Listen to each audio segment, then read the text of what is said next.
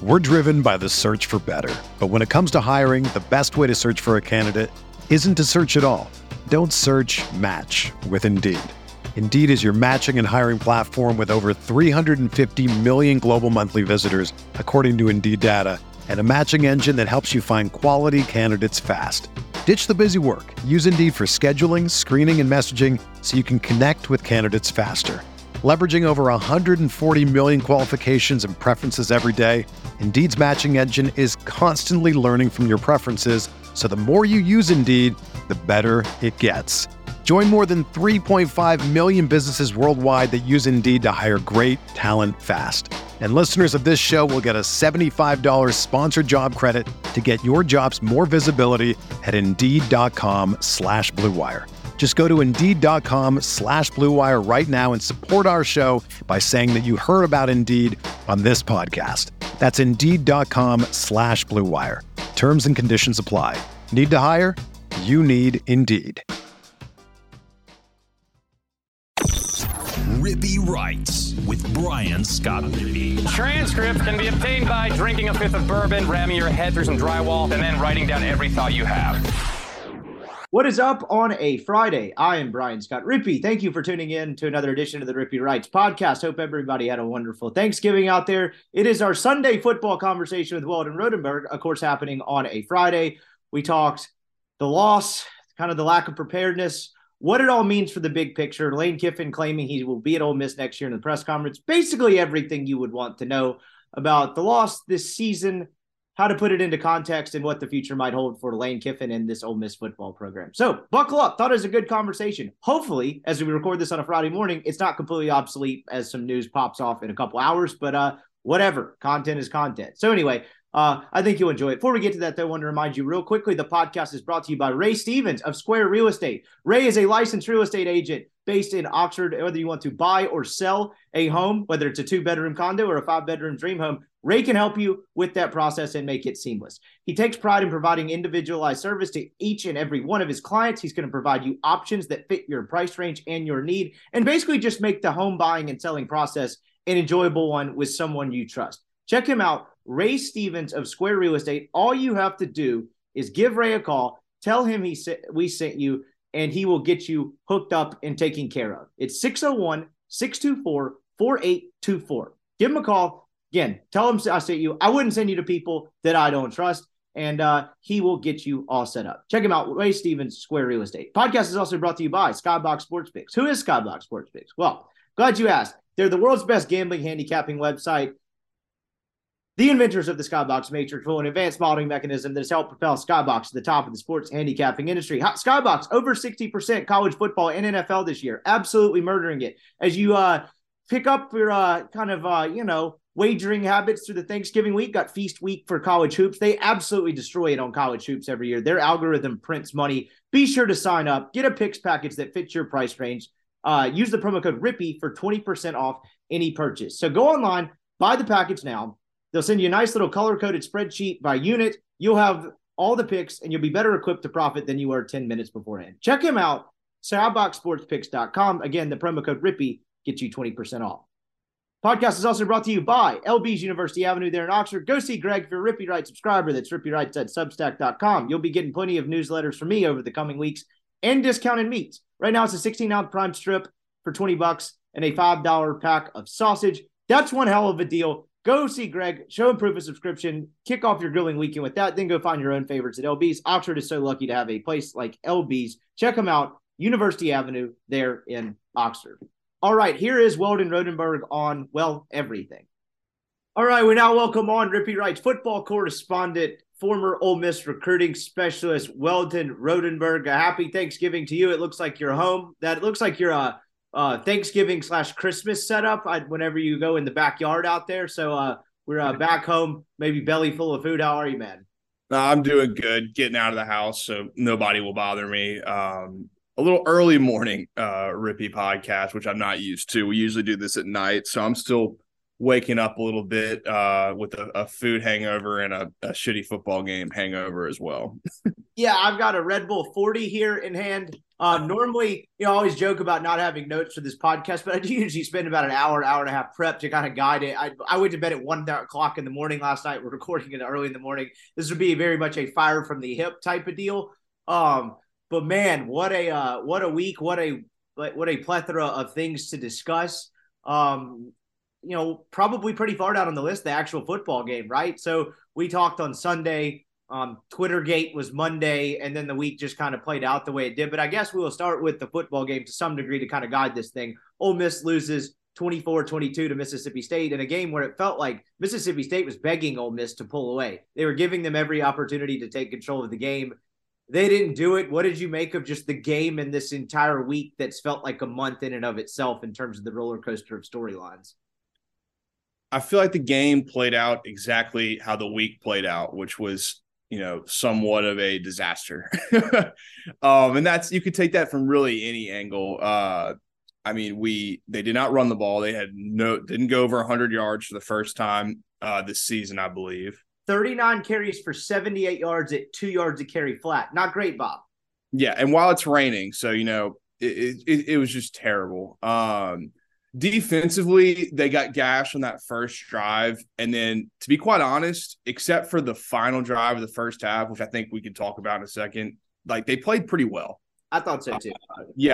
Of course, they had some explosive plays here and there, but that's kind of like what you get with that offense is you have to play 3 down for the majority of the time. And, I don't think they really ran the ball that effectively. They had some big plays, but they were able to kind of do that. They got pressure on Rodgers. I don't know if I really give them too much credit because he just loves to run into sacks, but they got pressure.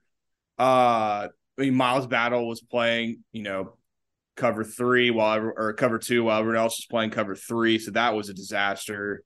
The prevent defense wasn't good, but they were holding them for giving the offense the ability to win the football game at any point in time that night. I mean, they really could have just stomped on the throat in the first quarter or the second quarter or the third quarter. And then by the fourth quarter, they only had like 8 total yards. So it was terrible. I mean, the game plan was weird. It's raining and we're throwing, lateral passes. We could not block them. Zach Arnett does an incredible job blitzing, and we had no idea how to stop them at all.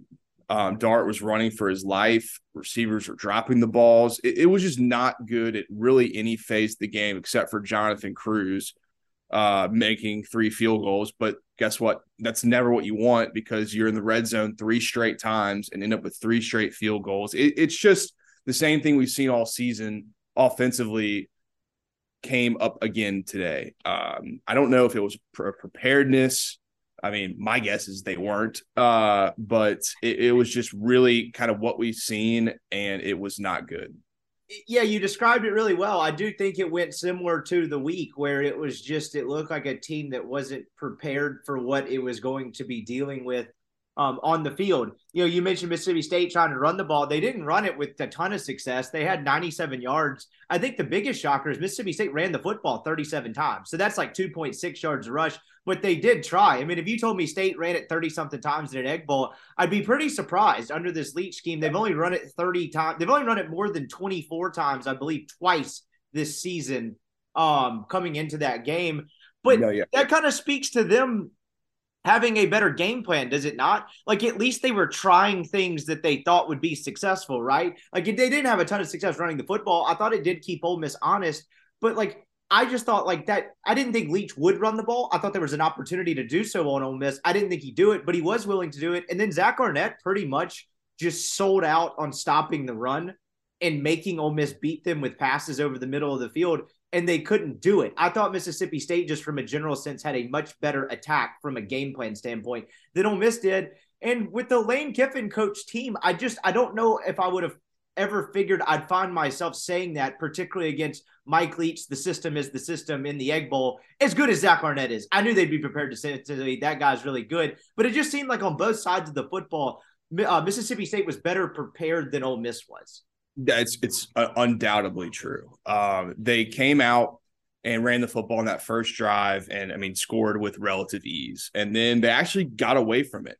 For the entire second quarter, even when they're like 2nd and 2 and some 4th downs, like they just stopped running the ball and gave Ole Miss every opportunity. Rodgers was like completely flustered. Throwing terrible interceptions, taking bad sacks. And Ole Miss never took advantage of it. And then in the second half, when good teams and, coaching staffs that are focused adjust, they went back to running the football for really the entire second half. I mean, Ole Miss went 3 and out, 3 and out, 3 and out until the fourth quarter. They had 8 total yards, I believe, before like their second to last drive. You're right. I'm looking at this now. Holy, I knew it was bad. I didn't know it was that bad. Wow. It was the first down play calling was for the entire night absolutely terrible.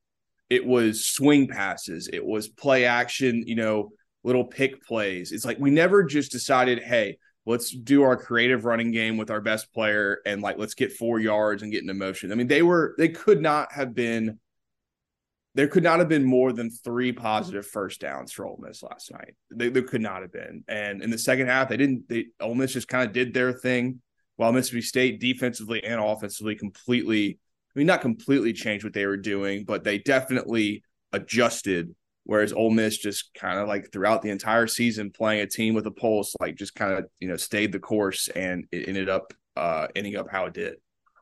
This was their second half drive chart. Punt, downs, punt, fumble, and then touchdown at the end. The irony is the final drive, they go 15 plays for 99 yards. But you're exactly right. I mean, they start out the half 3 plays -1, 3 and out. 3 plays 9 yards, 3 and out. 5 plays 30 yards, got a first down. 3 plays -16 yards, 3 plays 5 yards before that final 99-yard touchdown drop. So let's talk about the play calling a little bit, because I didn't understand it either. Ole Miss clearly was not having much success against the run. And when they don't run the football successfully, particularly on first down, it seems to screw up everything they're trying to do.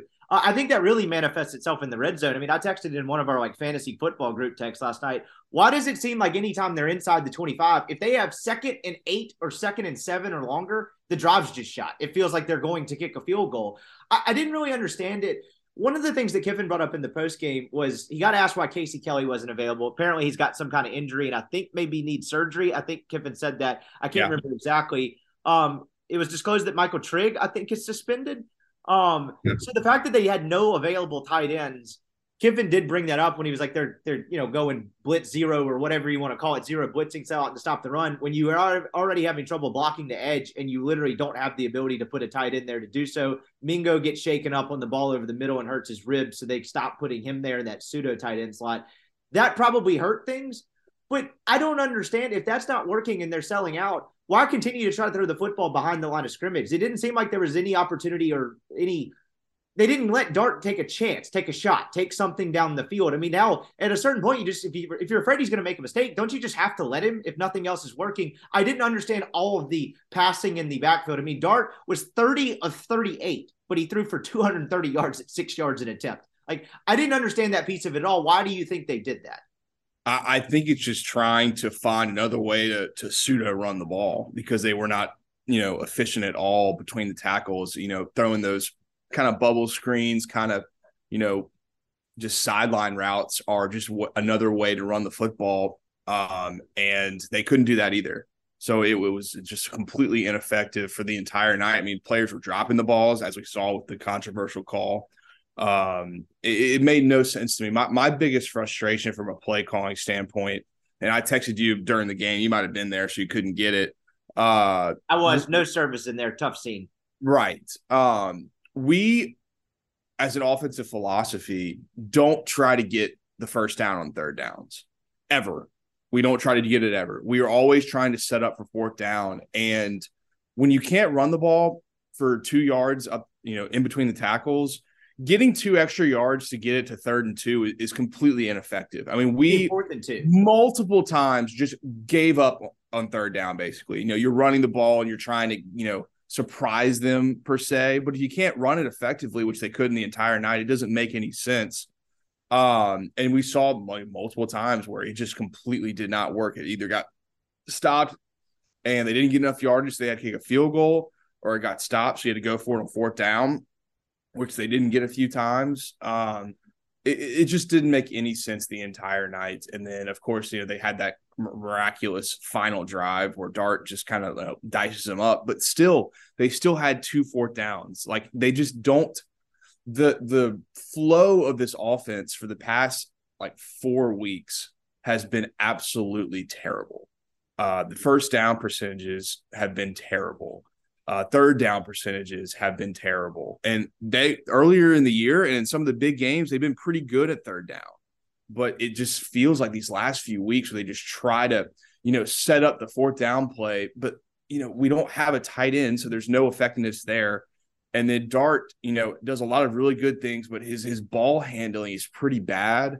So a lot of these zone reads look really, really, really like unorthodox. And, like you watch Corral when he used to do, throw out, the swing passer and the flats, his footwork and his ball handling were so good that it was all so in rhythm. Whereas Dart, one of the things that he has to work on, and I think even in the 2-point play, he just is kind of like just runs the play.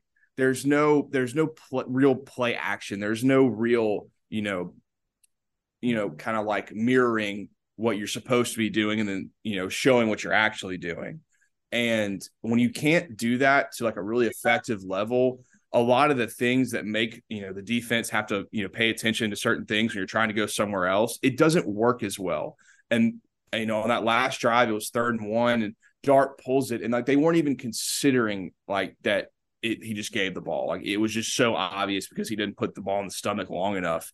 It's something that I've kind of noticed throughout the season, but like last night was like really something that like came to me. I was like, this guy just does not do very good at this. And I don't know if that's a coaching thing or something he needs to work on.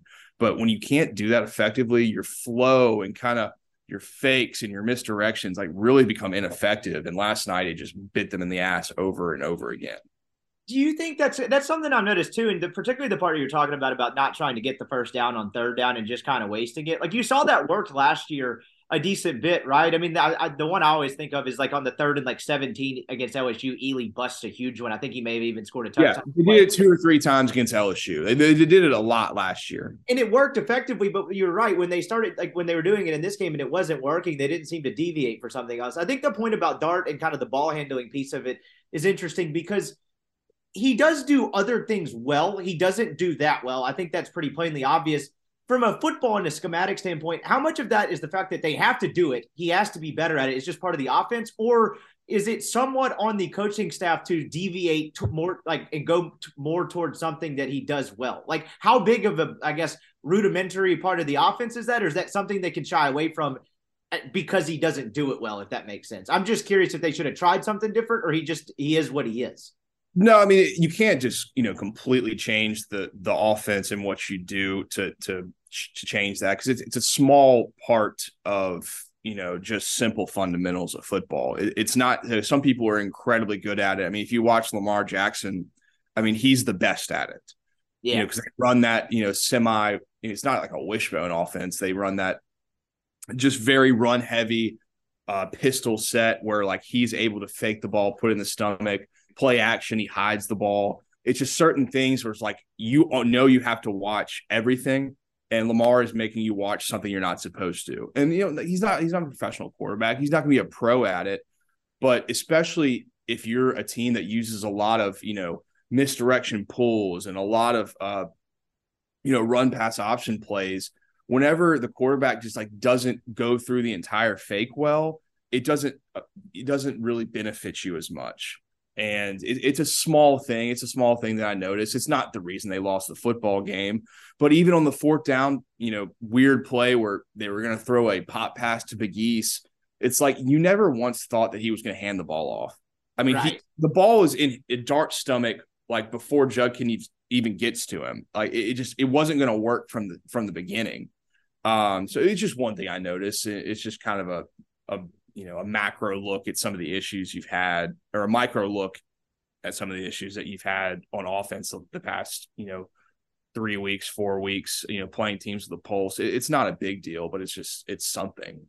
Yeah. I mean, you want to talk red zone stats for a bit. I meant to look this up right before we started recording. I told someone I was sitting next to last night, I don't know what their red zone like numbers are in these last 3 games because I don't have it in front of me, but I think they would have to be bordering on historically bad. I don't know where this ranks up in terms of like incompetence or bad, but the last 3 games, they have made 15 trips into the red zone as I do this here in full time. They have scored 6 touchdowns. They have kicked 4 field goals, and they have turned it over on downs 4 times. That's not good. You can just scrap everything I just said. That's everything. I mean, that is completely. My God, that's bad. Yeah, don't worry about micro. That is what's the problem. I mean, they had 3 straight in this game, and 3 straight field goals. Did not really even threaten to score a touchdown on it. No, it didn't get close. It's not like you had a penalty where it got backed up and things just got shot. They just literally, when they got down in space, got condensed. They didn't really even threaten. It felt rather toothless. I didn't think every time they got inside the 20, they couldn't go tempo, particularly when, like I said earlier, it became 2nd and 7 and longer. Did you ever think they were scoring? Because I didn't. No, but they haven't been good at tempo in the regular field of play. So it's not like we can use that as an excuse for why they're bad in the red zone. Fair enough. I actually have no good reason to tell you why they're bad in the red zone. You can call it play calling, and, I know Charlie will probably get, smashed for everything, but last year when it's good, it's Lane, not Levy. This year when it hasn't been good, it's Charlie, not Lane. That's just how football works. It's inexplicable. I mean, they're not even trying to look at the end zone. They're not even, really doing anything unique. It's just really, really, really bad. And that's why they lost the game last night. I mean, 3 field goals and then a touchdown at 16. It could have been 28-7. If you have any pulse in the red zone, and they just have not for 4 weeks now. And so one last part, because I think the game is what it is. I want to get to some of the macro stuff, but we'll end on a positive because it's Thanksgiving and all. Jonathan Cruz, just an absolute warrior. What a transfer pickup by Ole Miss with that guy. You lose an All-American kicker to steroids, which I don't know how that really works or how that's possible. They just pick up another guy who just knocks in 45 to 50 yarders on the regular. Look, I know we've joked about him having clean P and all that throughout the year. What a valuable asset for this team, kind of just even keeping it in some games and afloat. He was amazing, and that's kind of hard to do in college football. No, totally nails. I mean, really, really impressive. And that's probably all I got to say about it, because at the end of the day, you don't want him out there. Exactly. And they put him out there way more than they need to, especially these last 2 weeks, which, I guess we can get to why these last 2 weeks have been so damn weird here in just a second. Let's do it. No, you start. Yeah, I mean, so these last 2 weeks, this last week, let's just calculate. Let's go this last week. I think this last week is much more important. So we talk on Sunday. On Monday, everything seems to kind of pop off a bit. There's some steam to Auburn picking up. You were more bullish on this on Sunday night than I was regarding having a bad feeling about him going to Auburn. And you were kind of dead on. I mean, it kind of pops off like 24 hours later. You start hearing different things. Neil puts a couple things on the message board. I'm writing a column called The Lane Kiffin Tax. And I'm sitting there after work writing it. And then all of a sudden, John Sokoloff just is like, I'll do it, and reports that Lane Kiffin is going to be the next head coach at Auburn on Friday. He worded the tweet very weird, but he went ahead and ran with the port. That's a guy that's connected to John Cohen. He broke the John Cohen news as in terms of him leaving Mississippi State and going to Auburn. And then all hell breaks loose. Lane Kiffin gets a hold of it.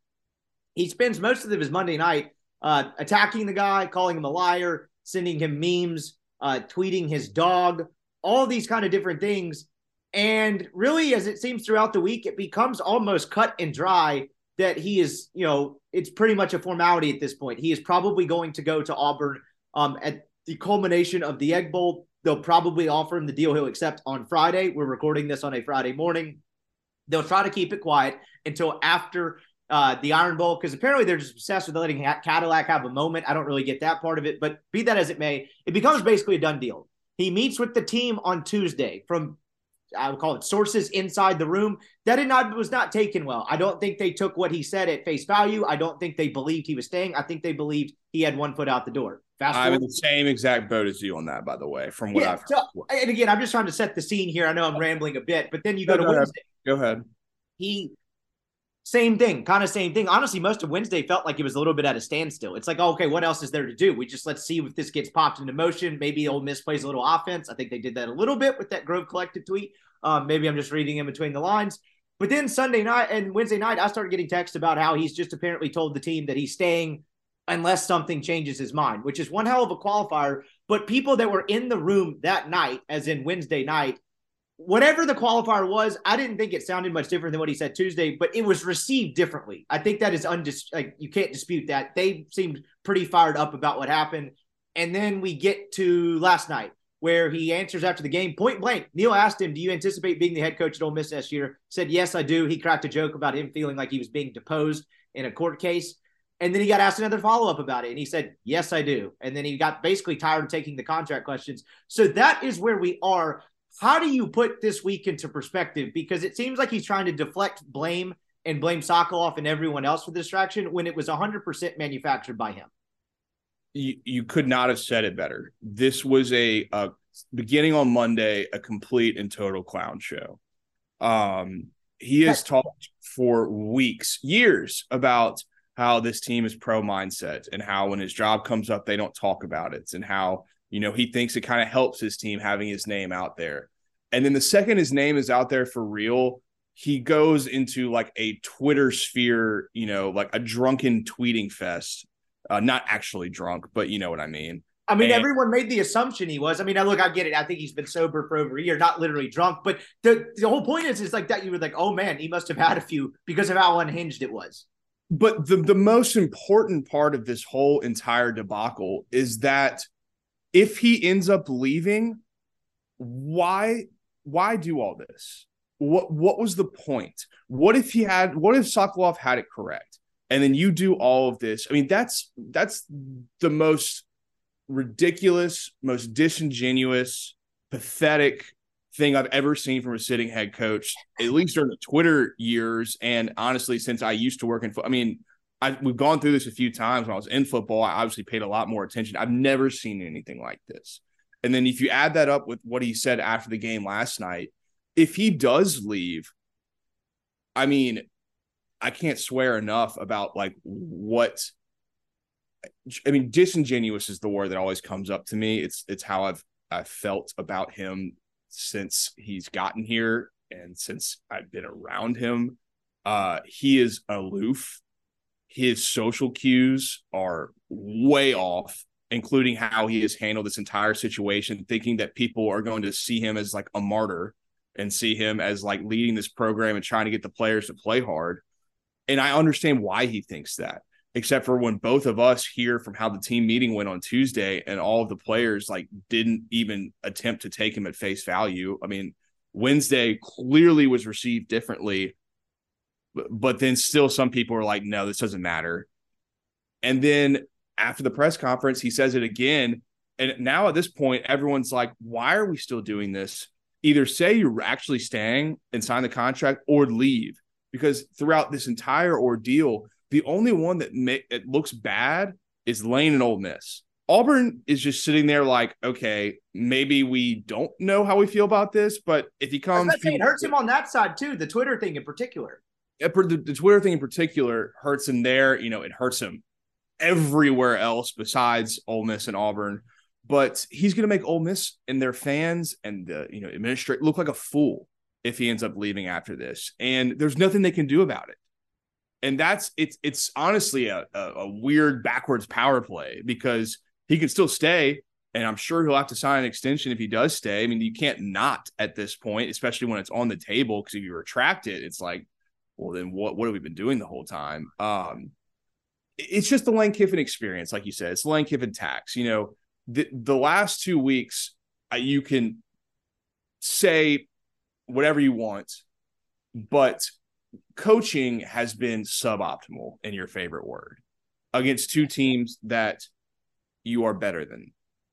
So if he stays, he has basically cost you a pretty special season by dealing with all of this. And if he leaves, he burnt any momentum that you had on the way out the door. It's embarrassing. It's embarrassing for him. His coaching decisions last night were embarrassing. The way he's handled this entire week has been unbecoming of someone in his position making almost $7.5 million a year. And people were thinking it was cute. And people were thinking that, he just dominates Twitter. No, this guy is just, literally dogging a reporter doing his job for an entire week when it's very well known that the odds of him having that story correct were pretty high. And he just does this as if, we are so stupid and nobody but him is savvy and knows what's going on. And it's just all going to work itself out. And if he leaves, then no one will remember this. It just made no sense for the entire week. It was a joke.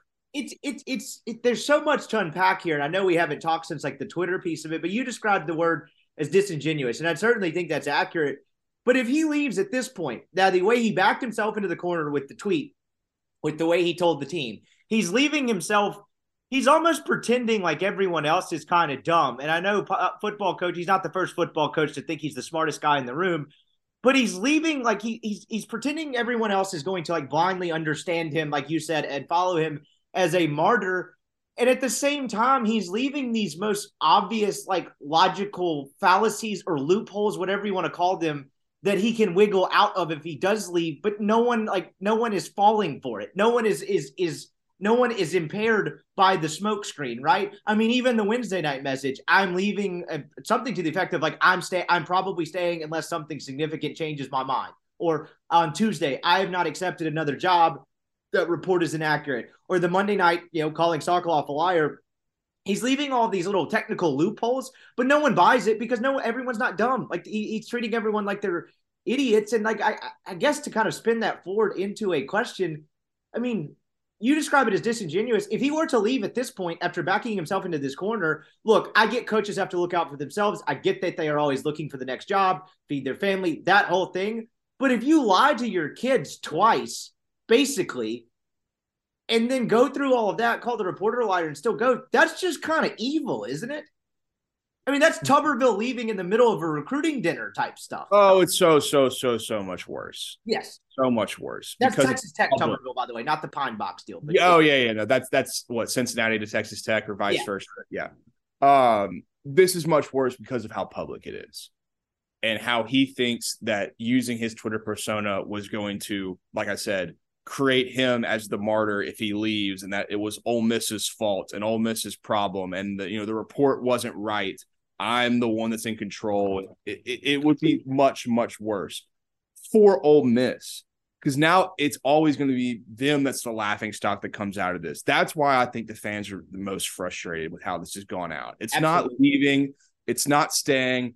It's putting Ole Miss in a position to look really, really stupid. And now, the extension has been on the table for, 2 weeks now, and he hasn't signed it. And he has basically burned this entire season. So now that you're probably going to give him an extension if he stays, which who knows at this point, now it's going to make you look even worse because of how this entire thing has gone out, that like you had to like get on your knees and beg for him to stay after losing 2 games in a row, pretty embarrassing fashion. And then, kind of making a mockery of himself, your program, your administration, by how he handled, this entire week. It's Ole Miss is in such a lose-lose situation that it's like, do you even want him back? Do you want to just start fresh? I mean, it's not like your program is losing momentum from a fundraising standpoint, but now you're in a position like, do people even want to support this guy anymore? Because for a fact that next year, if A&M opens up, or if Texas opens up, or if Oklahoma opens up, he's going to look at those too. And, NFL has to be gone at this point. You can't hire somebody to roll up, to run a multi-billion-dollar franchise, acting like a 14-year-old child on Twitter every time, he doesn't get a good draft pick or like one of his draft pick doesn't work out. It's just inexplainable. The entire thing has been so childish. And I think your story about the Lane Kiffin tax was perfect, but this is just it's honestly even more than that. It's evolved into more sense for sure. It's evolved into much more than that. It's evolved into just an exhausting and we talk about burning bridges and all of that. It's really, if I could write like what the situation is now in a headline, it's his ability to make a situation completely toxic so fast. That's the biggest shocker to me in all of this, that he's just poisoned. Like 3 weeks ago, they were 7-1 or 8-1, and like they were talking about him for every job, and I get all that. But Ole Miss was on a run. I mean, we were writing about how they were 20-4 in their last 24 games, and you haven't had someone do that since Vaught. And now look where you are just 2 short weeks later, and he basically did that in a matter of 5 days. His ability to burn emotional capital, like you said, and turn a situation toxic is really remarkable to watch unfold. I mean, this week has been exhausting just to cover it. I'm sure Chase is tired of me calling him, but it's just been too much of it's a soap opera, and it's soap opera that's followed him everywhere he's gone, and he seems to have no interest in toning it down at all. I can guarantee you, actually, I know there are so many people beforehand who are now laughing because they knew this was coming. We're driven by the search for better. But when it comes to hiring, the best way to search for a candidate isn't to search at all. Don't search, match with Indeed. Indeed is your matching and hiring platform with over 350 million global monthly visitors, according to Indeed data, and a matching engine that helps you find quality candidates fast. Ditch the busy work. Use Indeed for scheduling, screening, and messaging so you can connect with candidates faster. Leveraging over 140 million qualifications and preferences every day, Indeed's matching engine is constantly learning from your preferences, so the more you use Indeed, the better it gets. Join more than 3.5 million businesses worldwide that use Indeed to hire great talent fast. And listeners of this show will get a $75 sponsored job credit to get your jobs more visibility at Indeed.com/Blue Wire. Just go to Indeed.com/Blue Wire right now and support our show by saying that you heard about Indeed on this podcast. That's Indeed.com/Blue Wire. Terms and conditions apply. Need to hire? You need Indeed.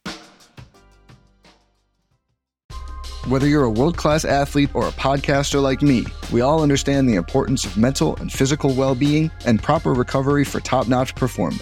That's why I'm excited that Unified Healing is sponsoring this podcast. Unified Healing is a new and super innovative global network of wellness centers powered by Energy Enhancement System, or EE System. If you haven't heard of the EE System, you'll want to listen up. This technology promotes wellness, deep relaxation, purification, and rejuvenation.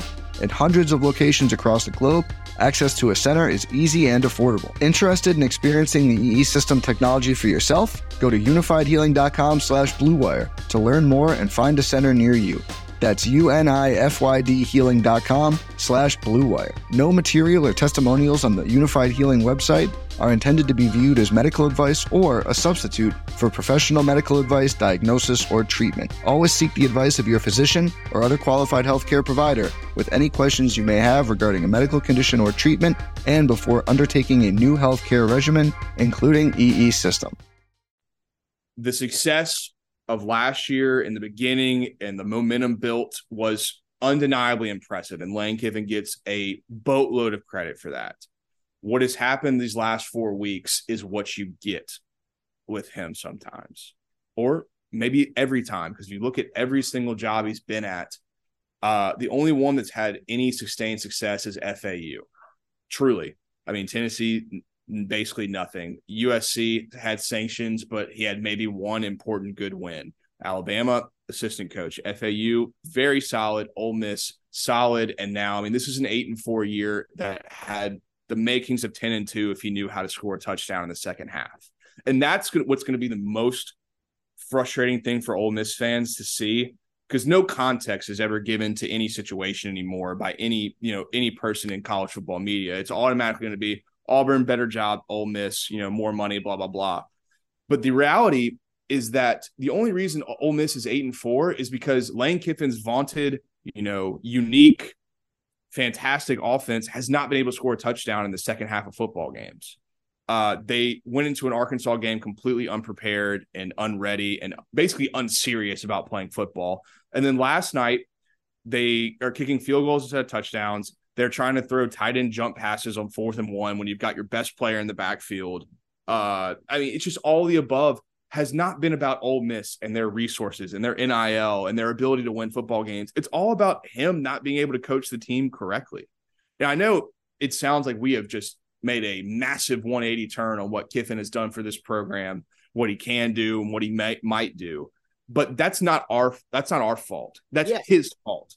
It is his fault for the way people are acting over the last 2 weeks, the way people have responded to what he's done over the last 2 weeks. over what's been reported, it's all been his fault because he makes it public. He goes against his entire pro mindset deal and decides to, just berate a reporter publicly about a report that, for all intents and purposes, was probably correct. And that's still make yes. That's what requires nuance. That kid didn't have the story.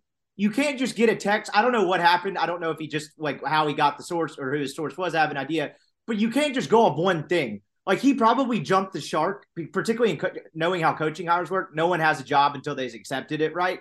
He jumped the shark, but that does not mean his information at the time was wrong. Anyway, continue.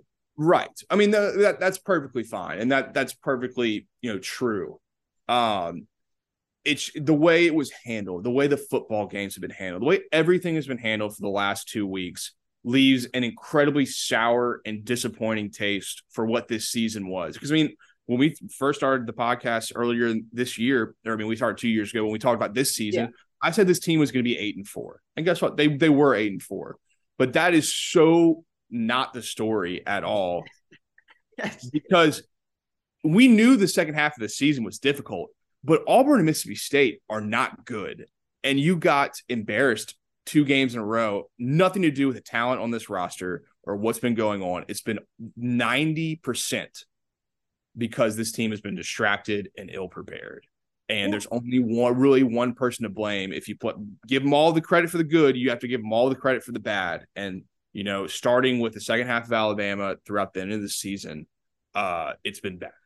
Yeah, you're exactly right. And the last 2 things that you said, particularly pertaining to the last 2 games, for all the good Kiffin is, they've had issues offensively at times. In 2021 at times it didn't look great, and particularly in the second half of this 2020. Way more injuries in 2021. I know there's been injuries here to one specific position group, which was tight end, and they've been thin at receiver.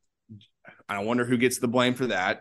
That would be the entire staff, because they have not been able to evaluate or use the transfer portal correctly. But in 2021, the injuries were to your quarterback, to your offensive line, and to receivers, and they were still pretty damn effective for the majority of the season.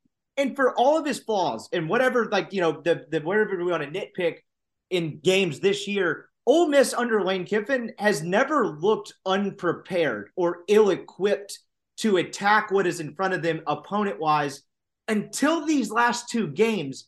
Correct. And that coincidentally, wink, wink, comes as this Auburn speculation is heating up. So the idea that he's entertaining it as a possible distraction, or, not firmly saying it or showing no contrition about it, is a really bad look, because if you look at the results on the field as all of this is heated up, they've looked unprepared for the first 2 times ever in the Kiffin era, and it comes as he has 1 foot out the door flirting with another job. That's a bad look, and the product on, if they had won 1 or 2 of these games, 1 of 2, or they lost a close one at Arkansas and they won the Egg Bowl, he could dispute the distraction thing and kind of say, it's overblown and all that. You can't dispute that now that the results on the field are what they are. It is plainly obvious. But also, if you don't have, just a Twitter night of your life this week, ignore it. If you ignore it throughout both weeks and you lose both games, then people have to make assumptions. Yes. And, people have to guess at what happened, and people have to infer from, the subject in front of us what was going on. And Lane Kiffin gets to then say, no issues, pro mindset, yada, yada, yada. And you are willing to take him at face value because you know nothing. But he made it public.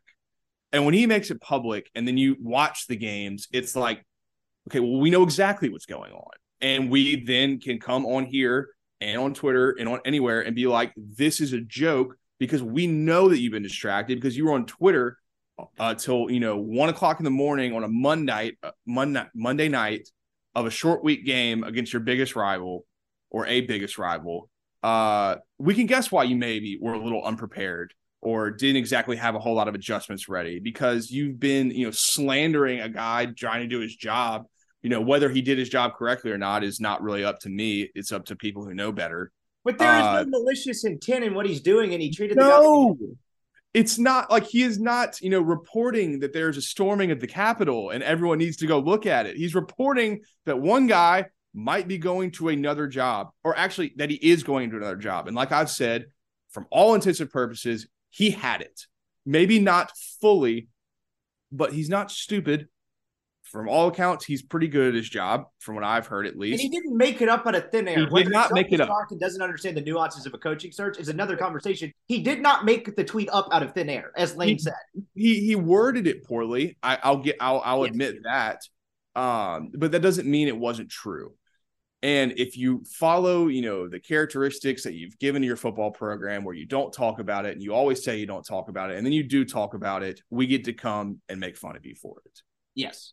There's nothing pro mindset about what he did. And to your point, if all of this Auburn thing had played out, right, it's now been reported that he interviewed for the Auburn job via Zoom the week of Arkansas. Some people think that's a foul move. I don't think it's great. I asked you earlier in the week when you texted, you're like, assistants, that's kind of business as usual. Head coach, I don't know. That kind of falls in the gray area. Whatever. But if he doesn't do the Monday night Twitter thing, which on its surface, the idea of a 47-year-old man spending his Monday night tweeting memes at a TV reporter and then tweeting his dog, I don't know what other setting other than Twitter that would qualify as anything other than utterly bizarre behavior, but be that as it may.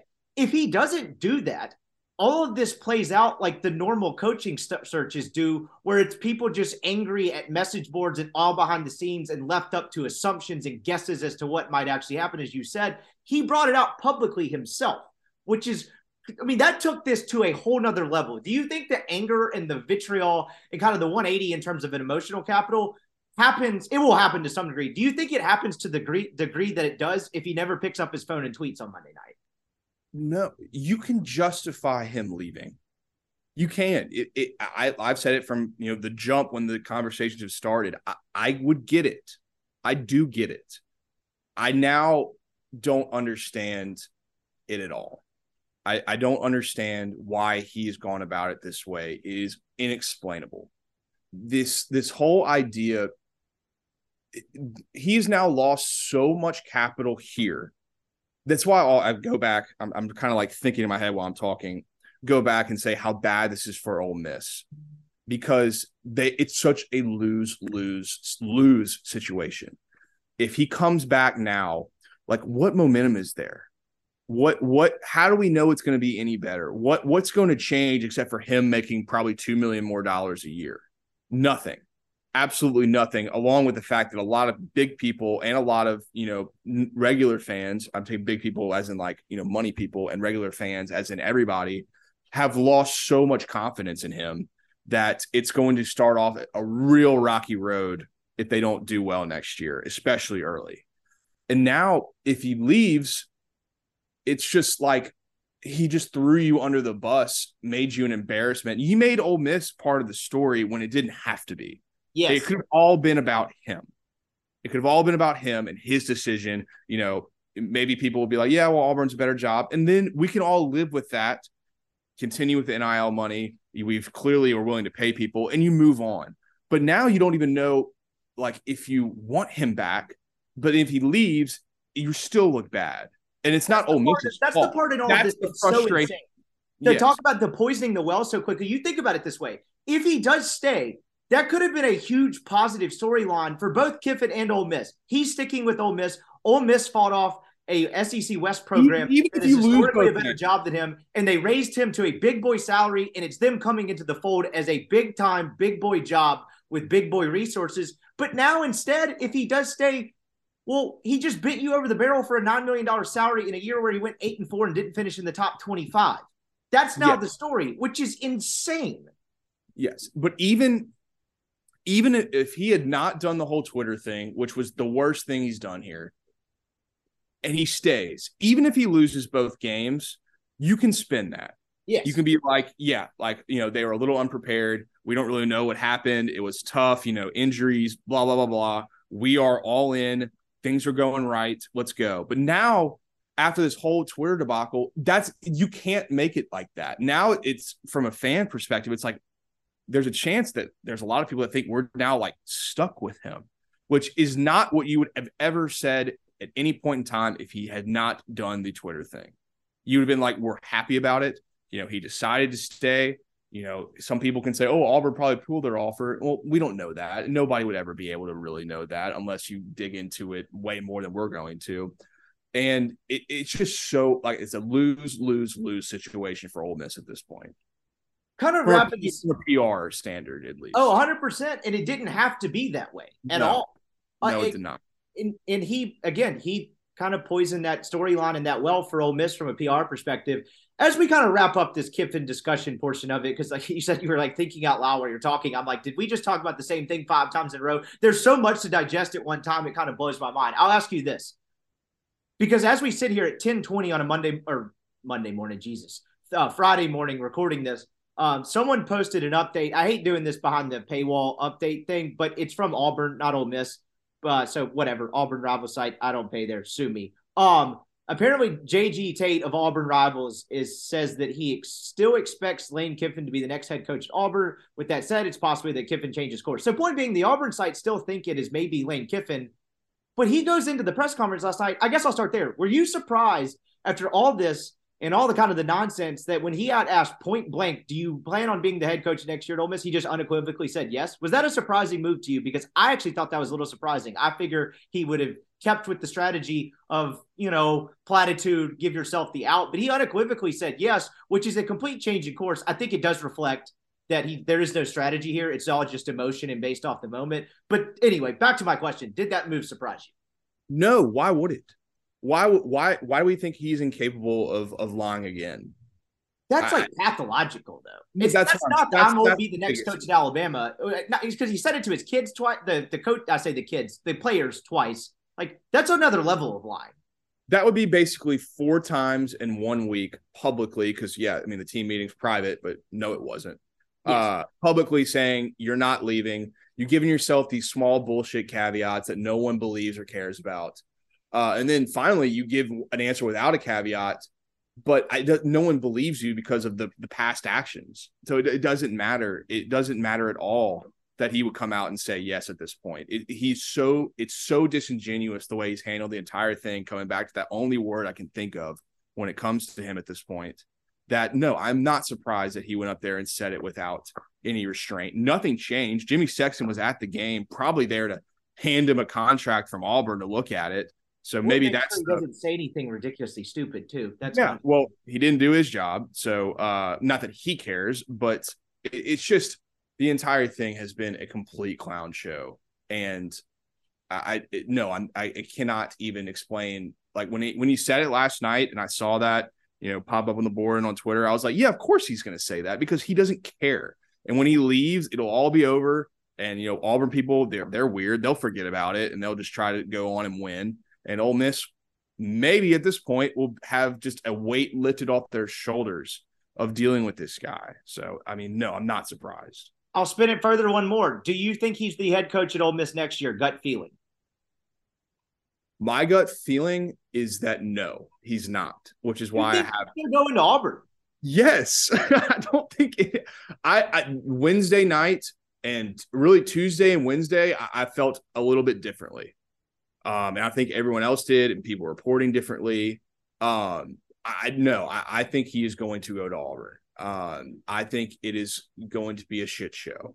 And I think at the end of the day, at this point in time, maybe I'm speaking for myself and not everyone else, I think people will be okay with it. It'll sting because he's going to be in the West. It'll sting because of the context of what it makes it look like that you built all this up. And Ole Miss is at the best point it's been in a long time. And then your coach leaves for a rival of a team that sucked for 5 years. But I just don't think he cares. I think he thinks he's above it all and that he is the one that makes things run. Where if you look at his actual coaching record, and nobody would have this conversation if it weren't for all the bullshit this week, his actual coaching record as a head coach is nothing that is that impressive. Truly. It really isn't. The 10-win season last year was incredible and impressive, and that was it. Everything else is what this is. It leaves a program in a blaze of glory and a flame out and then goes somewhere else. I'm even shocked that I'm saying this because I've been a pretty big fan of his and the way he's run everything. The last 2 weeks has lost literally all capital with me. And so let's go on the other side of it if he does stay at Ole Miss, because we spent, rightfully so, all of this time kind of pointing out the flaws, how big of a clown show this is. Putting this into perspective, if he does stay, Ole Miss is still in great shape in terms of where they are as a program. He's still a good football coach. You know, I was kind of hard on the guy last night. I had a couple of Coors Lights, and I just found the whole thing to be a complete circus. But I got DMs from people who's like, whoa, you're flipping on him 180. It's like, not really. I can point out and call a spade about how terrible this is and still not think the way he runs a program and where he's done the last 3 years has been good. Like, two things can be true at once. So if he does stay, let's put this into context. Ole Miss is going to have a very good football team next year, presumably. He is still a good offensive head coach. He's recruiting at a good level. They are still fine as a program, but there is going to have to be some sort of – and he's still a good head coach that you should want to run your program. You know, caveats aside, just the football aspect of it, the way he's brought Ole Miss to relevance, the 10-2 followed by an 8-4, as disappointing as it was, is not a level of consistent success Ole Miss has had a ton. He has still done a good job, and this has still been a raging success. But there has to be some sort of contrition or some sort of material change in the way he treats Ole Miss and the way he operates if he does stay next year, right? Because the thing is this really can't happen again, and it's going to happen again the next time a job comes open if he stays. That's why I say there's got to be a point where if he leaves for Auburn, there will be some relief on Ole Miss. I think there'll be a collective exhale from the administration for sure, and the fans. The fact that, okay, we can go get a coach that is not going to look every single year for another job, because that's what he's done since he's been here. Now, while doing that, he has been successful, and he gets credit for that as it's due. But if he ends up staying, it's like we talked about with Jimbo, like if Jimbo doesn't get fired, which he won't, that he's going to have to, gut the entire, roster and everything. Well, he doesn't have to, because you're going to pay him a lot of money no matter what. He doesn't have to do anything. So you can say that if Lane returns, that, you have to fundamentally change things without your program. You have to fundamentally change the way that you look at this job and the way, treat fans and a little bit of buy-in. But no, he doesn't. He doesn't have to do any of that. What he needs to do is completely change the way that they recruit. He has to recruit. He has to make some phone calls. He has to do his part. Isn't it the oxymoron of him wanting to go to Auburn is the fact that he thinks he can do more with better players, but he's going to have to recruit himself at some point no matter where he goes. Exactly. He has to recruit people. He can't just give it off to all of the millions of assistants, not even the assistant coaches, just everybody that he's brought on staff that are recruiting guys that have clearly done a pretty good job, but he has to do more. Will he? I mean, I don't think so, but I mean, it's not impossible to say that he finally sees what's going on, but the portal has to be different because, that he got a lot of credit for the portal guys this year. And I think for some deservedly so, but for a lot have been complete flameouts that made this team pretty thin. High school recruiting has to get significantly better. If you're going to have all this NIL money, you have to start competing for really good players. You may not get the 5 stars of the 5 stars, but you better start getting some guys, whether it's in your state or around you, that you should be competing to get. In the past, they have not done a great job at that. They've done a good job. They have not done a great job considering where, the money and the support has been with this program. A lot has to be done. I think this team has a chance to be really good next year. But there's also a chance it's just as thin as it was this year at certain positions. I mean, they have to rehaul the entire wide receiving core.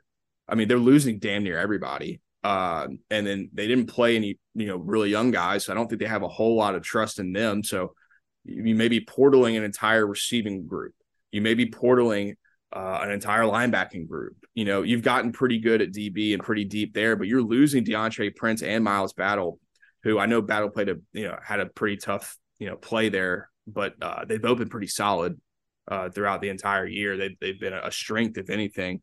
They have a chance to be great, but they also have a chance to be really, really thin if they do not recruit well. And that's been the underlying issue of the success of this football team, is that the recruiting, all the credit for the portal, but the actual high school recruiting, the way you build a roster, if you plan to be there and trying to win at a sustained level, has been subpar.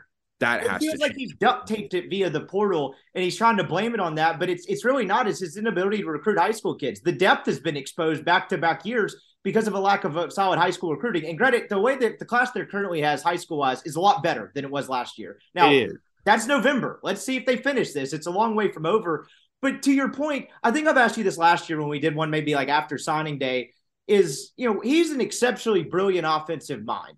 I don't think there's any exception to that. He's also a very different cat. And I think this was centered on the Jaheim Oatis conversation last year. I asked you, do you think he's better in the portal because it's more straightforward? It's more like a professional free agency pitch. We're going to use you X for this year, kind of try to get you highlighted and then get you to the professional football, as opposed to going into a Mississippi kid's living room and telling him he's the greatest thing since Lawrence Taylor and eating the mom's cooking and all of that, and kind of the ass kissing that comes with a high school recruiter. That does not seem to fit his personality. Do you think that is a hang up in why he does not recruit well? Yes, absolutely. Absolutely. He is undoubtedly better in the portal because it is a professional relationship. There is no nonsense that you have to do as a college football coach when you're making close to $10 million, which he would be making if he stays. You have to just do it.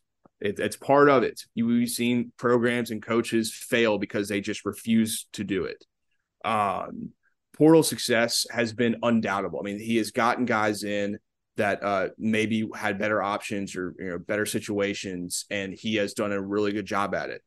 But you have to hit on those guys because they're basically hired assassins at this point. I mean, Zach Evans won't be back. Michael Trigg, sure doesn't seem like he's going to be back. Some of the defensive players are one-year guys. Troy Brown, they're not going to be back. So you have to do it over and over again. And if that's the way you want to do it, fine. I don't think that's for sustained success, but he doesn't ever want to have sustained success anywhere. So I get why that's his way to do it. He could say it's playing to his advantages, but I think it's just playing to his mindset about where he's at. Oh, absolutely. I think you're dead on with that. I never thought about it that way, but you're right. Maybe he doesn't care and doesn't want to do it. That's kind of when you look, we have enough of a sample size to see how he's gone about, the way he builds this roster. He's been doing it in the short term every single year he's been here. If you're Lincoln Riley, that worked for them over there. But that was with Caleb Williams. It's the guy you got. Oh, and by the way, it's USC. It's not like their roster sucked to begin with. Yeah, exactly. And by the way, they had a historical turnover margin. They're like plus 19. It's unheard of. So we got a little luck over there too. I don't know if he can do that here. I think he might be able to. And I think he's shown the ability to get really close. But if you go this portal thing and you bring in 17 players and only, 7 or 8 are like real contributors, you're fucked. It's like JUCO recruiting back when Mississippi State and Ole Miss, that was their thing. That's awesome. And if you bring in 10 JUCO guys and you play 3 of them, you're fucked. It can't be in the absence of high school recruiting. You can do the portal thing to add on to what you've already done building a base. It cannot be one or the other.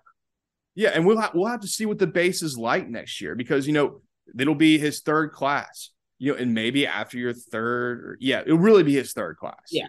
Maybe that will set the base to, sustained success. That's very possible. I'll be waiting to see what it looks like.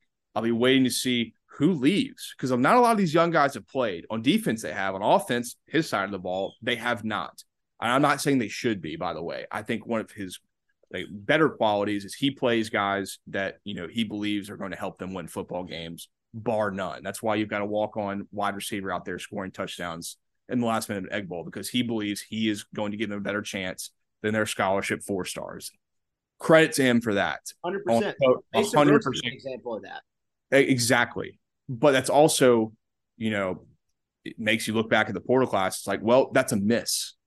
A 6 offensive lineman would have been really helpful for this football team. And you brought one in and you didn't have confidence to play him. Not because for no other reason than you didn't think he could help you win. And that's what you could say for a lot of portal guys. Jalen Robinson has clearly been healthy for 4 or 5 weeks. He doesn't believe that he's going to help you win. Who else? Defensively, there's a few guys. Watkins has been okay. Watkins has been good, but he's also not really changed much. He has not been a game changer. He has not, elevated that wide receiver room more. And Heath has been good. It's Heath and Evans are his 2 offensive calling cards via the portal. Correct. And you couldn't play Evans last night because it's rainy and you probably thought he was going to fumble and he completely did not block a blitzer and then he's out of the game.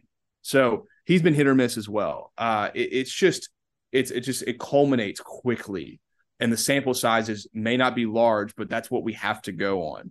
And, it all goes back to none of this would be that big of a deal if you hadn't made such a mockery out of the program you're at this week. And it's frustrating that we have to talk like this about what has been a pretty successful run because of him and only him. Yep, there's a world where 8-4 where you're sitting there going, okay, transition year, they had to retool the roster, like they're going to be a good football team next year. Honestly, pretty bang up job to go 8-4, but he completely flipped that narrative on its head in a span of about a week. Before we get out of here, last thing I want to ask you, we'll go next time we talk to you, we'll do the Soccer Corner World Cup. We do play the Brits tomorrow, but a little bit of a time crunch and more important matters at hand here. Last thing I'll ask you, as we kind of wrap up this conversation. If he does leave and Ole Miss is searching for a new head coach throughout the weekend, as we record this at 10:35 on a Friday morning, the funniest part about this time of year is I could post this and it could be obsolete in an hour. But hey, content is content. Yeah. If he does leave, as someone who grew up following LSU, then you get into the business and you work in recruiting and you see both sides of kind of what Ole Miss is and what other programs are. With what they have from an NIL standpoint, the resources they have at their disposal, what they are seemingly willing to pay a head coach, has your perception of what the Ole Miss job is changed over the course of this, if they are looking for a new head coach? Oh, absolutely. I think it has changed. And I'm not even going to say it's because of the NIL money. Like that's obviously a massively important part to recruiting and your program these days, undeniably.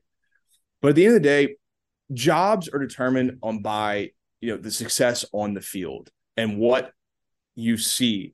And what you see is that when Ole Miss is organized, has a quarterback and a coaching staff that is good, they win a lot of football games. They have been unable to get over the hump. Even Houston Nutt won a lot of football games, Hugh Freeze and Lane Kiffin. The sustained success is nowhere to be found, but real success is there. I've always thought it was a good job. I think it is a top 20 job. You're in the SEC West. You're being almost willing to pay a coach $9.5 million. We'll see how that works out. You have NIL money. You can recruit there. I think there's real changes that need to be made infrastructurally, not just like the Ole Miss athletics, deal. They've been really good. I was always impressed when I was there. They do a really good job. Oxford, Mississippi wise, I think that you need to figure out an easier way to get kids to your school for sure. How you do that, I don't know. Do you finally extend the runway and maybe get some flights in? That would be nice. There's definitely infrastructural changes that need to be made to make it better. I think it's a much better job than it was 10 years ago. And it shows that when you have a coach that can show proof of concept success here. I think your issue is that you are also always one step away from being the worst job in your division. Right. And it happens quickly. In this NIL era, I will say it here, you will see it. Arkansas is going to be a problem. Auburn most likely will be a problem. LSU will always be a problem. A&M and Bama, you know what they're at. Mississippi State, they seem behind, but guess what? They're still clearly capable of beating you if you don't have any focus. It's a good job that can become a really, really bad job and a difficult job really, really quickly. And that's what you've kind of seen the past of waves and peaks and valleys. And I've been here for the really good and the really bad. And when I was younger, I saw some really good and I saw some really bad from a distance, of course. I think they have elevated to where they can go and ask coaches that may not have listened before. They might listen now. I think that this is also kind of a catch-22 because I don't really know how many candidates out there that are going to make people feel good if he does leave. I think that's kind of what you're getting at is, how far could you go? How high could you go? I don't know because I don't know who's leaving their current job for Ole Miss and who would potentially be available that is going to put you in a better position than you've been in.